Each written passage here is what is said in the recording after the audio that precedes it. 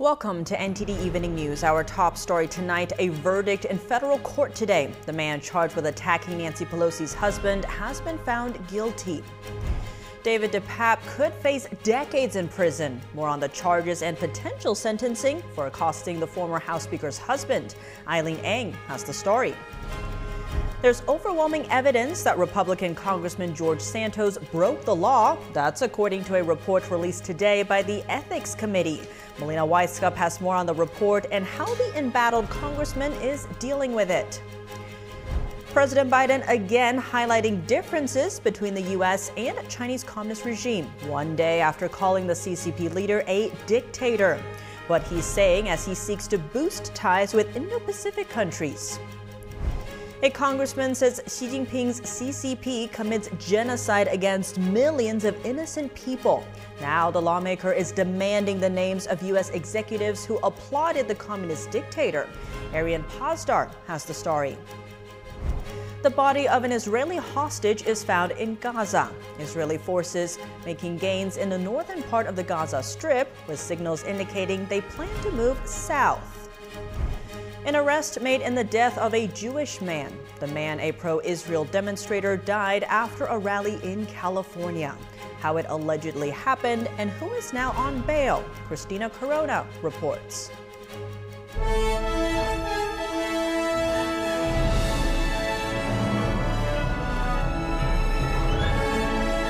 This is NTD Evening News. Live from our NTD Global Headquarters in New York City. Here is Tiffany Meyer. Good evening, and thank you for joining us tonight. A verdict in federal court today. The man charged with attacking Nancy Pelosi's husband in their San Francisco home last October has been found guilty. NTD's Eileen Ng has more. A federal court jury found 43-year-old David Depape guilty of his two charges: attempted kidnapping of a federal official and assaulting an immediate family member of a U.S. official. The jury resumed deliberations on Thursday. Depape was accused and charged with breaking into former U.S. House Speaker Nancy Pelosi's San Francisco home and attacking her husband. What this guilty verdict on all counts sends is a clear message that regardless of what your beliefs are, what you cannot do is physically attack a member of Congress or their immediate family for their performance in their job. Police body camera footage showed Depape striking Paul Pelosi over the head with a hammer last October, while Nancy Pelosi was still Speaker and away in Washington, D.C. During a rebuttal, prosecutor Helen Gilbert said the defense had made a false distinction between Nancy Pelosi's politics and official duties and that Depape didn't differentiate between the two. Depape pleaded not guilty, but during testimony on Tuesday, he admitted to attacking Paul Pelosi with a hammer while trying to carry out a plan to hold Nancy Pelosi hostage. Depape also faced further charges, including attempted murder in California State Court that carries a potential sentence of 13 years to life in prison. Together, he faces a maximum of 50 years in prison. The court decided he will remain in jail until his next hearing for a status check on December 13th. A scathing report coming out of the House Ethics Committee. It claims to have overwhelming evidence that New York Republican Congressman George Santos broke the law, concluding that he cannot be trusted. This as Santos is facing a 23-count federal indictment. NTD's Melina Weiskup has more on what the report found and the next steps for the congressman. After a months-long investigation, the Bipartisan Ethics Committee finds that Republican Congressman George Santos knowingly violated a number of ethics and criminal statutes. Many of those crimes that are referred to in this report are actually the same crimes that he's facing a total of 23 federal charges for right now. The report reads, Representative Santos sought to fraudulently exploit every aspect of his House candidacy for his own personal profit, accusing him of using campaign funds and his personal affairs and lying about his background to win over donors and constituents. The evidence consists of more than 170,000 pages of documents and testimonies from dozens of witnesses. The committee is now referring this evidence to the Department of Justice, and Santos has responded to this report, calling it a politicized smear.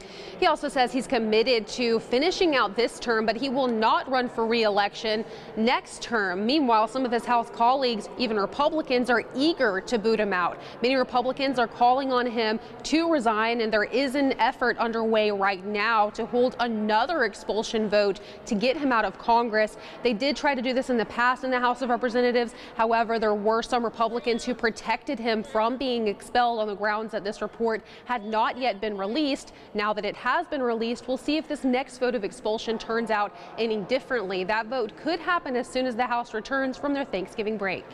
Reporting from Capitol Hill, Melina Weiskup, NTD News. Turning now to former President Trump's civil trial, a New York appeals judge today temporarily lifting the gag order that barred Trump and his lawyers from speaking publicly about the case.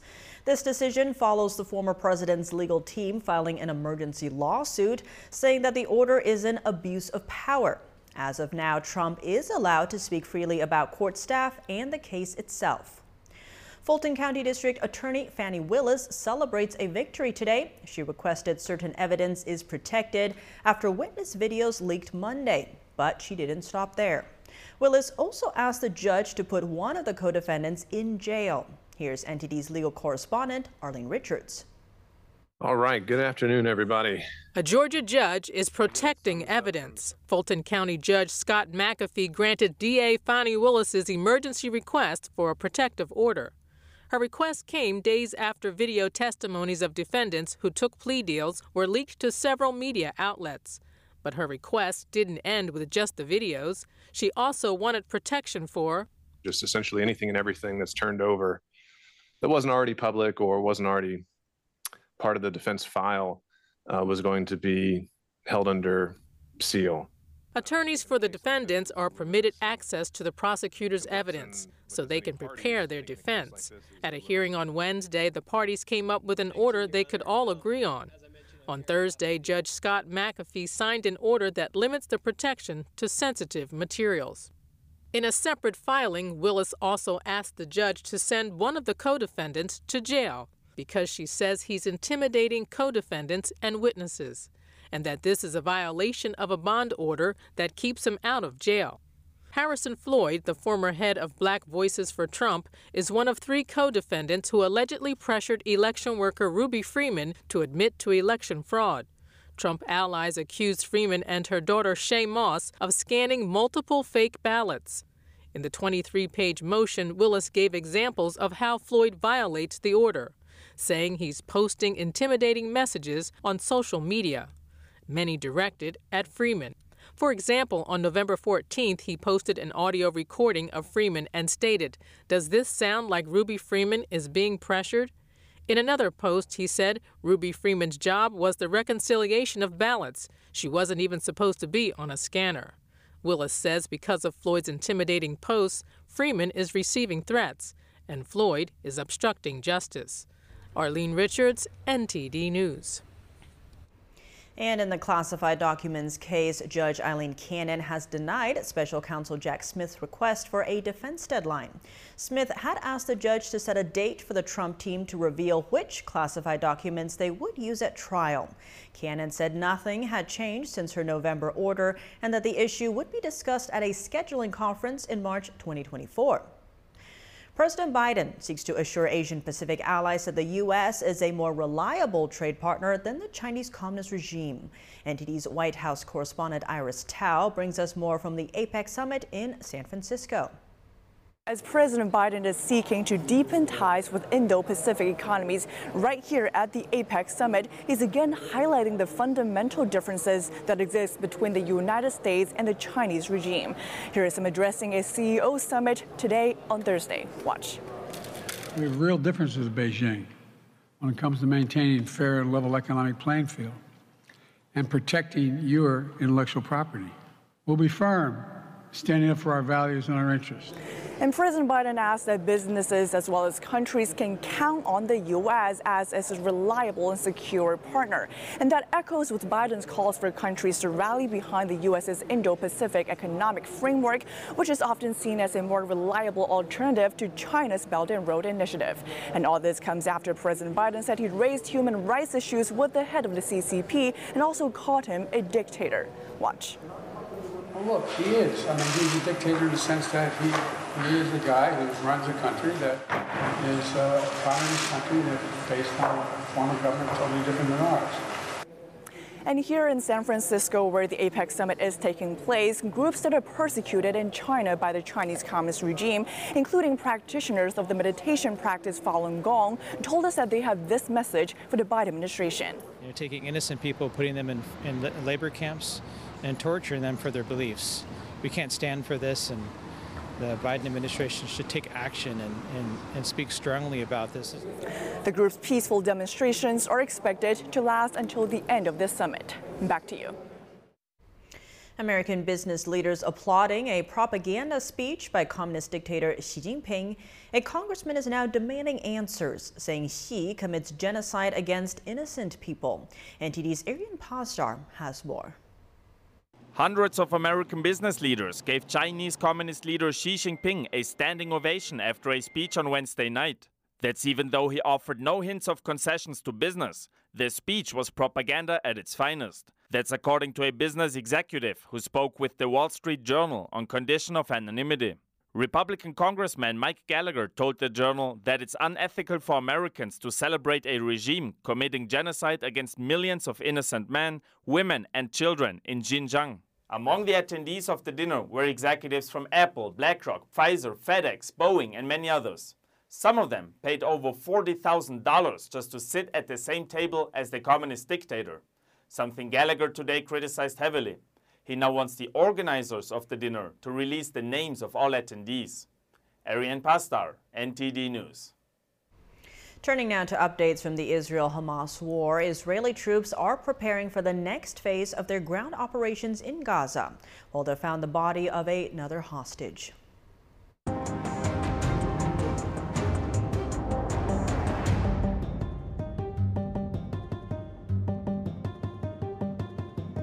The Israeli military has captured an Hamas-operated harbor in Gaza and bombed an Hamas meeting place. We are close to destroying the military system that existed in the North Gaza Strip. We will complete it. We still have some finishing to do, but we are getting close to it. As Israeli forces make gains in the northern part of Gaza, the Israeli defense minister visited troops in southern Israel on Thursday. In the last day, we completed the takeover and clearing of the entire western part of Gaza City. The next phase has begun. We have started the next phase.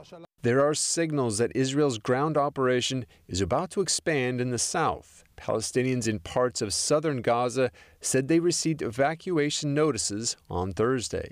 During their operations, troops recovered the body of an Israeli hostage, Yehudit Weiss, near Al-Shifa Hospital. The body of Yehudit, may her soul rest in peace, was recovered by our forces. The 7th Brigade, which was scanning the area nearby the Al-Shifa Hospital, recovered her body in one of the homes during the scanning. Near her body, we found bodies of terrorists who were holding Yehudit. Al-Shifa Hospital has been a central focus of the war, and the Israeli military says they found a tunnel shaft and a vehicle prepared for the October 7th attack in the hospital. I want to emphasize a car of Hamas terrorists with many weapons within the grounds of Shifa Hospital. It was supposed to leave from there to the massacre of October 7th. To highlight how Hamas terrorists use civilian structures as human shields, Israel also posted a video showing rockets hidden inside a little girl's bed. As Israel prepares for the next phase of the campaign, Gaza is now cut off from the outside world. The territory's telecoms provider said all communication services are down across the Gaza Strip due to lack of fuel. A pro-Palestine protester has been arrested. He's charged in the death of a Jewish man who died after an altercation in California. NTD's Christina Corona has more on the story.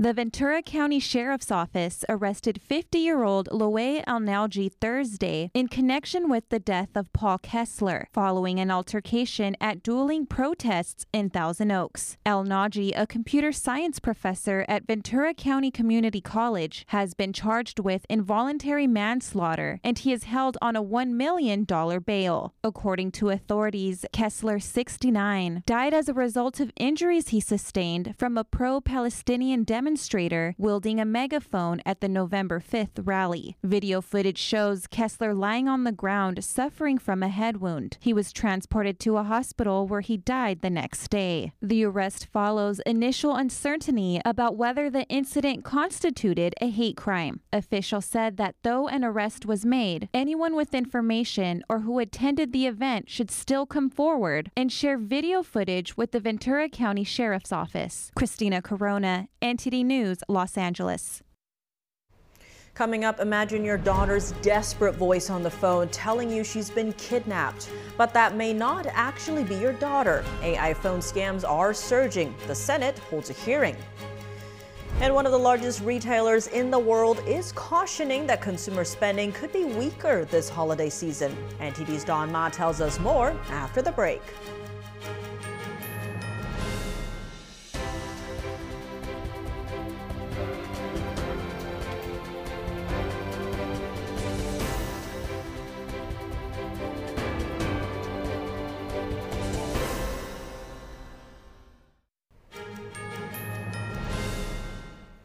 Welcome back. Imagine hearing your daughter's desperate voice on the phone saying she's been kidnapped and needs you to pay a $50,000 ransom.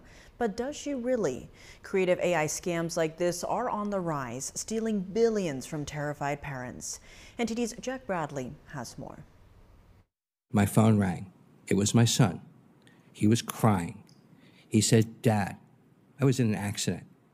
I hit another car being driven by a pregnant woman. My nose is broken. They arrested me." Gary Schildhorn was the intended victim of an AI phone scam. The scammers used generative artificial intelligence to clone his son's voice. They used the voice to make him think his son was in jail. The only way out? To have a mysterious public defender named Barry Goldstein help pay his bail. "Mr. Goldstein, can you post a bond for my son?" "Yes." "You need to wire me $9,000. A few minutes later, FaceTime call from my son. He's pointing to his nose. He goes, "My nose is fine. I'm fine. You're being scammed." Schildhorn's story is one of many presented at a Thursday hearing of the Senate Committee on Aging. The FTC estimates that older adults may have lost as much as $50 billion to scams in 2022. She repeated it again, "Mom, Mom, Mom," and it sounded exactly like her. So I answered the phone, and it was my 15-year-old daughter crying and sobbing, saying, "Mom, Mom, Mom, help me. These bad men have me. Help me, help me, help." I heard sirens and my daughter's voice. And she said in a crying voice, "Mom, I got in an accident." These scams are usually meticulously designed to look as real as possible. Common red flag: scams usually involve sending a non-traceable payment. This is typically done through cryptocurrency transactions at crypto kiosks and through gift cards. One way to foil these scams is doing a password among your friends and family and making sure that you're not publicizing that password or putting it in an email, because hackers will be able to get access to that. But if somebody were to call you, you can say password authenticate. Tech expert Tom Romanoff says it's unlikely that scammers would know that password. If they can't provide it, that's a sign of a scam. It's very difficult for law enforcement to stop these scams. In fact, they may not even try. That moment of extreme, horrific, terror probably shook Jennifer to her core. The police said there was nothing that they could do. No money was transferred. No crime, they said, had been committed. Senator Mark Kelly believes this is a blind spot in the law. He's looking into potential legislation to target these types of scammers. Jack Bradley, NTD News. One of the largest retailers in the world, Walmart, is cautioning that consumers could be tightening their belts in spending this holiday shopping season. We spoke with NTD Business host Don Ma for details. Don Ma, thank you so much for joining us. Yeah, thanks, Tiffany. Great to be here. Tell us more about what major retailer Walmart is saying about the state of the consumer. So Walmart said today in their earnings call that U.S. consumers are cautious with their spending. And the reason for this, it seems, is because of inflation and rising interest rates. Walmart's real focus has been on groceries, and this has provided them a buffer against the slowdown in consumer discretionary spending. But, with high interest rates kicking in and household savings also dwindling, sales have been somewhat uneven for the retailer over the past 2 months. And this is what executives said today. And what this is doing is it's giving the company some pause or hesitation, if you will, on the state or strength of the consumer. The company saw shoppers slow down purchases in the second half of October, and shoppers are still very choiceful, it seems like, and using discretion and are waiting for sale opportunities like Black Friday. And how does this holiday season compare to previous years? So it seems like not just Walmart, but retailers have in fact been forecasting a less robust holiday season than in past years. Walmart has used its size and scale to try to keep prices low, despite inflation, and is trying to draw in not just low-income shoppers, but also some high-income consumers as well, looking for cheaper options to perhaps stretch their budgets. But even so, according to the National Retail Federation, spending this holiday season is expected to see slower growth compared to last year. And potentially businesses as well, too, are aware of this potentially because normally business at this time of year start hiring extra workers, to stock shelves and help with orders and deliveries and such. But it seems like this year, the job services firm Challenger Gray and Christmas says the number of seasonal positions publicly advertised this fall fell to the lowest level in a decade. So some not so optimistic outlook right here. Indeed. Well, Dama, thank you so much for joining us. Thank you, Tiffany. Coming up, we speak with an attorney about why former President Trump is now facing a subpoena in the Hunter Biden gun case. He says there's a reason behind all the legal actions targeting the leading GOP presidential candidate. China is just paying lip service when it makes promises at APEC, according to a CEO. Find out what he says as some business leaders pay up big to meet with a Chinese regime leader. And results from the illegal California biolab investigation are in. Hear what lawmakers have to say about the findings and Communist China's involvement. Stay tuned for the details when we come back.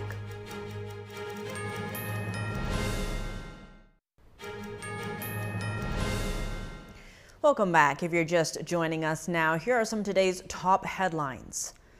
The man charged with attacking Nancy Pelosi's husband, Paul Pelosi, in their San Francisco home last October has been found guilty in federal court. 43-year-old David Depape faces up to 50 years in prison. The House Ethics Committee released a report claiming it has overwhelming evidence that New York Republican Congressman George Santos broke the law. Santos is facing 23 federal charges, including fraud and making false statements. The Israeli military prepares for the next phase of their ground operations in Gaza as they make more gains against Hamas in the northern part of the territory. The body of a female hostage was recovered near Al-Shifa Hospital. Former President Trump and his lawyers are no longer under gag order in the New York fraud case, for now. And in Georgia, a judge granted the Fulton County District Attorney's request to protect certain evidence. President Biden told Asian Pacific allies at the APEC summit that the U.S. is a more reliable trade partner than the Chinese Communist regime. He said the U.S. has real differences with Beijing when it comes to maintaining a fair and level economic playing field. As former President Trump faces a possible subpoena in the Hunter Biden gun case, how is the litany of legal battles impacting his presidential run? We spoke with the lead counsel for the National Legal and Policy Center, who says the court cases are all designed to hamper the Trump campaign. Paul Kamenar, thank you so much for joining us. Great to have you back on the show. My pleasure. Thank you for having me. Former President Trump is now facing subpoenas from Hunter Biden's lawyers. That's over the gun case. How do you read this move? Well, it's a desperate attempt. What happened was the other day there was a subpoenas issued by the House Oversight Committee against Hunter Biden because of this whole thing with the foreign money and the bribery going on, et cetera. So I think he wants to do a payback somehow. So he's subpoenaing Trump. He's subpoenaing Bill Barr, the former Attorney General. And his theory is that they wanted to get after me, and therefore this case is an example of what's called in the law selective or vindictive prosecution. And I think he's got a hard case to make there. It doesn't, that those motions can be filed. In fact, Trump filed those here in D.C. against Jack Smith, that he was being selectively prosecuted after he announced he was running for president. That one, of course, I think has a lot more merit. But I think this is a desperate attempt by Hunter Biden, and it's for the gun charge. We still haven't seen the tax charges that the special counsel David Weiss is supposed to bring. I don't know what he's waiting about that, but that's the major case. The gun charge case is basically icing on the cake, but I'd like to see the cake first. And on that note, what kind of impact will this subpoena have on Trump's other legal woes? Big, small? Not at all. He'll file, his attorneys will file a motion to quash these subpoenas, as will the other ones, Bill Barr, and I forget there's one more. They'll file a motion to quash. His attorneys for Hunter will file their reply papers, and the court will hear the case. This is just a sideshow, another distraction. So this really won't affect the Trump or his campaign at all. And in terms of Trump's other cases, the New York civil fraud trial has been making a lot of headlines lately, but also the Georgia elections ones. The AG now expects the trial will be underway through the election day next year. How feasible is that timeline? Well, I think it's better than the other timelines. I mean, you have the one here in D.C. where the judge wants to start that trial on March 4th, the day before Super Tuesday. And they're still in the middle of all kind of pretrial motions. So that case is probably going to go first. You have the Mar-a-Lago case that probably will be later on in the year. You've got the hush money case in New York, which may be delayed a little bit. So this one in Georgia, it makes sense that it will be underway after the election. And as Fannie Willis said, going into the following year, 2025, way after the election. So all this is still designed to hamper Trump in terms of campaigning, whether the trial is actually starting or not, because you have all these various pretrial cases and pretrial motions going on, plus the one here in D.C. By the way, this Monday, there'll be a hearing on the gag order that Judge Chutkan imposed on Trump and temporarily was lifted by the Court of Appeals. So that's an important case to watch, whether he's going to be gagged and not be able to complain about Jack Smith and other witnesses that are going after him, because he has a First Amendment right to speak out. So we'll see how that argument goes on Monday. On that note, this is a presidential election that is coming up. What is the political fallout of these trials, given that Trump is the GOP frontrunner? Well, actually, it has an interesting reaction to it, because actually he has increased in the polls the more that the government files these indictments and so forth. So these charges are actually helping his campaign. But of course, that's what we see right now. It's not clear what will happen if, in fact, he's convicted on any of these charges, in any of these 4 cases. But even if he is, he still has great appeal arguments. Some of these are very strong constitutional and First Amendment arguments he has to make. So even if he were convicted, I would take that as a grain of salt, and not necessarily that would prevail on appeal. Unprecedented times indeed. Well, Paul Kamenar, thank you so much for your time. Thank you for having me. A leading expert in intelligence and cybersecurity tells us that businesses are refusing to understand what Communist China truly is. We spoke with the CEO of Black Ops Partners about what China's APEC promises really mean. Casey Fleming, thank you so much for joining us. Thank you. At the summit between Xi and Biden yesterday, topics discussed included climate, military communications, and fentanyl. Now, China has promised back in 2019 to deal with the fentanyl. How should we read this year's summit?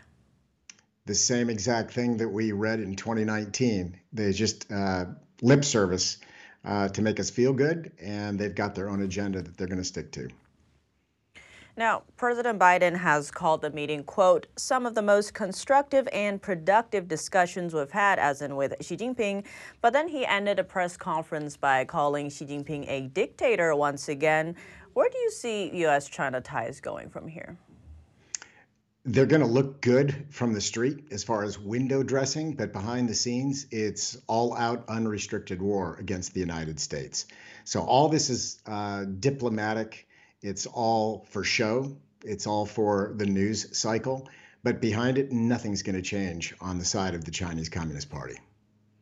On that note, Xi Jinping told Biden that, quote, planet Earth is big enough for two countries to succeed. Looking at previous Chinese Communist Party internal documents, though, is that true? No, absolutely not. There is only one China, and it's completely controlled by the Chinese Communist Party. And their plan, they actually have a saying back in the day. They say only one tiger can live on a mountain. But when they say two can coexist and so on, that is absolutely not the case. That's just a phase one or phase two of the plan. The final phase of the plan is to phase out the United States and the free world and completely control it through Chinese communism. And now on that note, business CEOs paid $40,000 a head to sit at the same table as Xi Jinping last night. What kind of message does that send? Politics. It absolutely sends a message of politics, and people refuse, a lot of businesses refuse to understand what Chinese communism truly is and what it means for the future of America.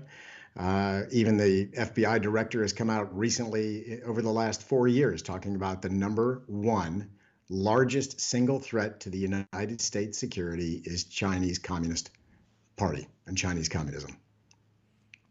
And following the meeting, President Biden noted a lot of areas where progress was made, including military-to-military communications, the climate, but also fentanyl. Now, if the Chinese Communist Party doesn't keep its promises, what must the U.S. do to hold the Chinese regime accountable? First of all, assume that the Chinese Communist Party will not uphold their promises because they never have in the past. So don't wait for that to happen. Continue along the lines to freeze them out. They are in total war mode in China. They've locked out their internet to the rest of the world. They've locked out apps to the rest of the world. So it's all command and control inside of China. So you have to understand they are creating their own world order at the expense of the United States with the sole intent to put out the world order, to put down the world order that's there today. So my best advice, no more foreign influence. That should be illegal in the United States. Any type of foreign influence from a designated adversary like China, who has named us as their enemy many, many years ago. And then secondly,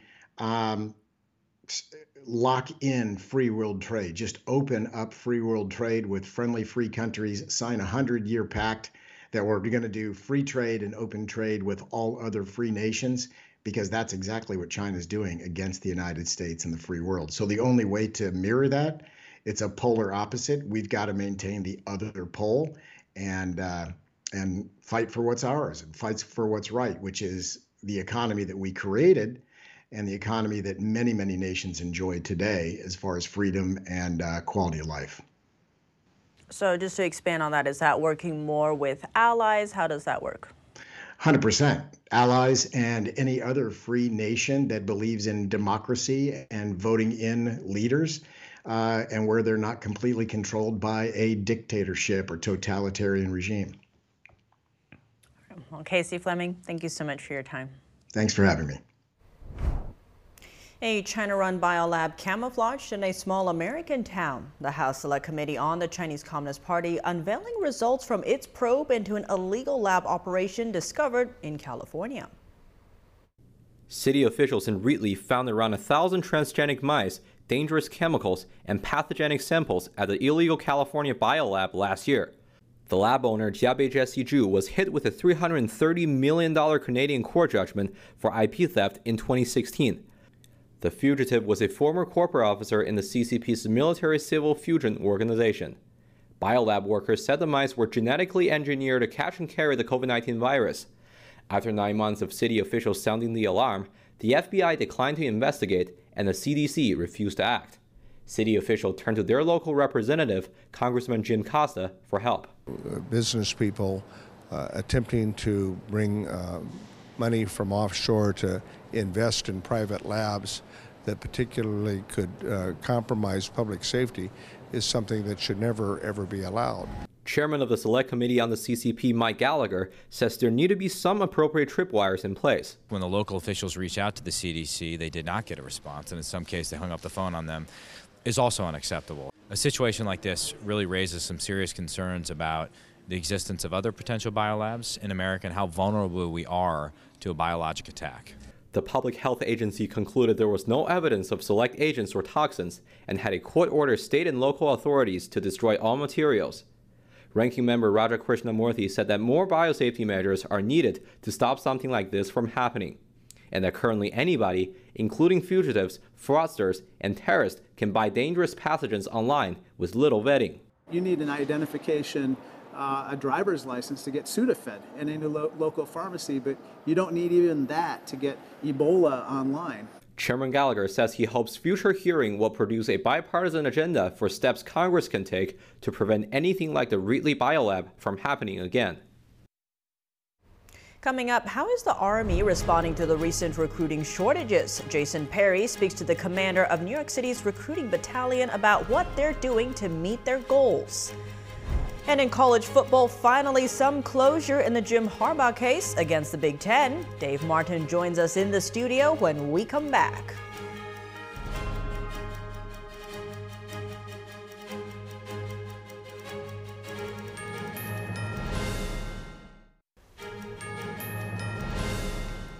Welcome back. Tonight we take a closer look at recruiting in the United States military and more specifically the Army. NTD's Jason Perry went to Fort Hamilton in New York City to meet with the commander of New York City's recruiting battalion to find out more. We're not doing too bad. We saw a big decrease after COVID, and I think there's a lot of attributing factors to why we weren't doing as well as but that's really changed. I met with Lieutenant Colonel John Rhodes. He served in the United States Army for over 20 years and just recently got into recruiting. And under his command, the New York City Recruiting Battalion has met its goals for the last 2 months. Rhodes explained some of their methods. Some of the things that worked 30 years ago don't work anymore. So while we continue to be in the high schools and go to different fairs and different things like that, we've also gone online to online jobs. Because if most people nowadays, when they're looking for a job, they just log on their computer. And so we're entering that space. And he said one of the things they want to do is make sure people understand all of the benefits. We can help guide people on the path to be all that they can be in one of our 178 career fields. So we have all these different ways. You can do full-time service, 2 years. We have ability just to serve for 2 years or up to 5 years. We have huge bonuses available for those that choose to serve longer. He also explained other programs that help soldiers transition out of the Army, including paid internships and guaranteed job interviews with partner corporations. I find the #1 reason people don't finish their degrees is because they're too busy with their work requirements or they can no longer afford it. But if you're transitioning and you have the government helping you to pay for those skill sets, pay for your education, then we have a highly disciplined student that has all the skills they need to be successful in school, and they have the money to pay for it. And that really sets them on whether it's the education path or a trades path or directly into a business hire. And I also spoke with Army Staff Sergeant Yao Jo Su, who immigrated from China, later graduating high school in New York City. I had so many jobs before. I had been as the restaurant chef, hotel front desk, restaurant waiter, and I feel like it's just a job. And I get up in the morning, go to work, come back, sleep, and do it all over again. I told myself, you are wasting your life right now. So you have to change. So one of my best friends reached out to me, hey, you want to join the Army? I told him, sure, let's do it. He's now been in the United States Army for 6 years. He's been stationed in places such as Hawaii and Germany. When I joined, my whole family said, no, you don't want to join the Army.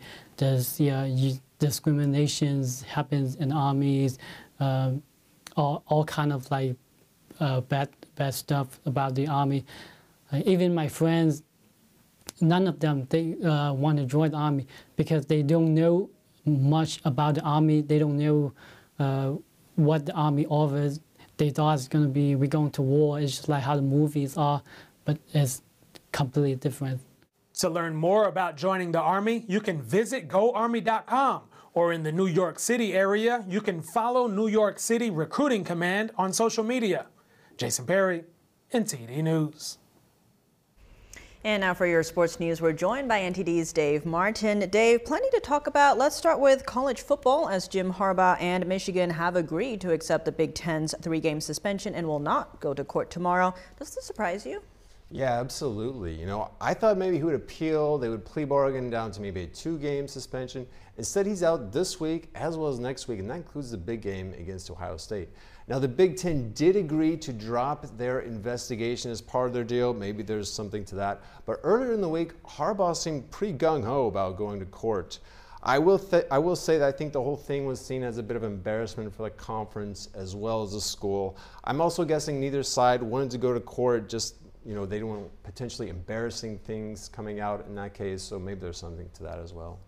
And elsewhere in college football, James Madison University is 10-0. Yet the NCAA has denied their waiver request to play in a bowl game this year. What exactly is the NCAA stance? Honestly, I wish I understood their thinking. You know, basically, this is James Madison's second year in FBS football after transferring from FCS. In those cases, the NCAA makes you wait 2 years to become bowl eligible. Now, I understood the reason for this is because they think you still probably have some FCS teams on your schedule, so it's going to be an easy schedule. But that's not the case for James Madison. They're in the Sun Belt Conference. They've done a full schedule. If anybody else was doing what they were doing and was undefeated like this, they would be bowl eligible. The NCAA did release a statement on this. It was pretty general, didn't really answer the specific question. I will say it is hard, it is rare to go 10-0 in football at any level. And to be denied a postseason, it's hard to see how this is fair for James Madison. Fascinating. Well, shifting gears to baseball now. We're more than a week into baseball's free agency, and really nothing has happened here. This seems much slower than the NBA's or NFL's. Why do you think that is? Yeah, baseball's has always been slower. You know, in the NBA, there's a cap on how much players can make and how long they can make it for. So the market is already set. It's really just what team are you going to sign with. The NFL, they've got a hard team salary cap, not a player cap, but the parameters are probably going to be pretty similar. Baseball's, though, their free agency, it's a total free market, no cap restrictions. Players know they can get the best deals there, but it takes a while for someone to first sign and, you know, set the market. I think, though, as soon as Shohei Ohtani, who just, by the way, won his second MVP award, as soon as he signs, you'll see a flood of action to follow. And any indications or rumors of where he might sign? You know, he has long been destined, it seemed like, for the Dodgers. That's been the long rumor. In fact, a few years ago when he came from Japan, everyone thought he would go there if the National League had the designated hitter rule at the time. It's tough to do your two-way thing without that. So he signed with LA's other team, the Angels. Unfortunately, the Angels have not been to the playoffs since. Now, he has been rumored with the Cubs, the Rangers, the Red Sox. You know, of course, every team, I think, would like to be in on him. Not every team can afford a $500 million contract. I still think the Dodgers make the most sense, but nothing's happened yet. It's a lot of money we're talking. Well, Dave, as always, thanks for joining us. Thanks, Tiff. And that's all for today's news. Thanks for tuning in. I'm Tiffany Meyer. Good night.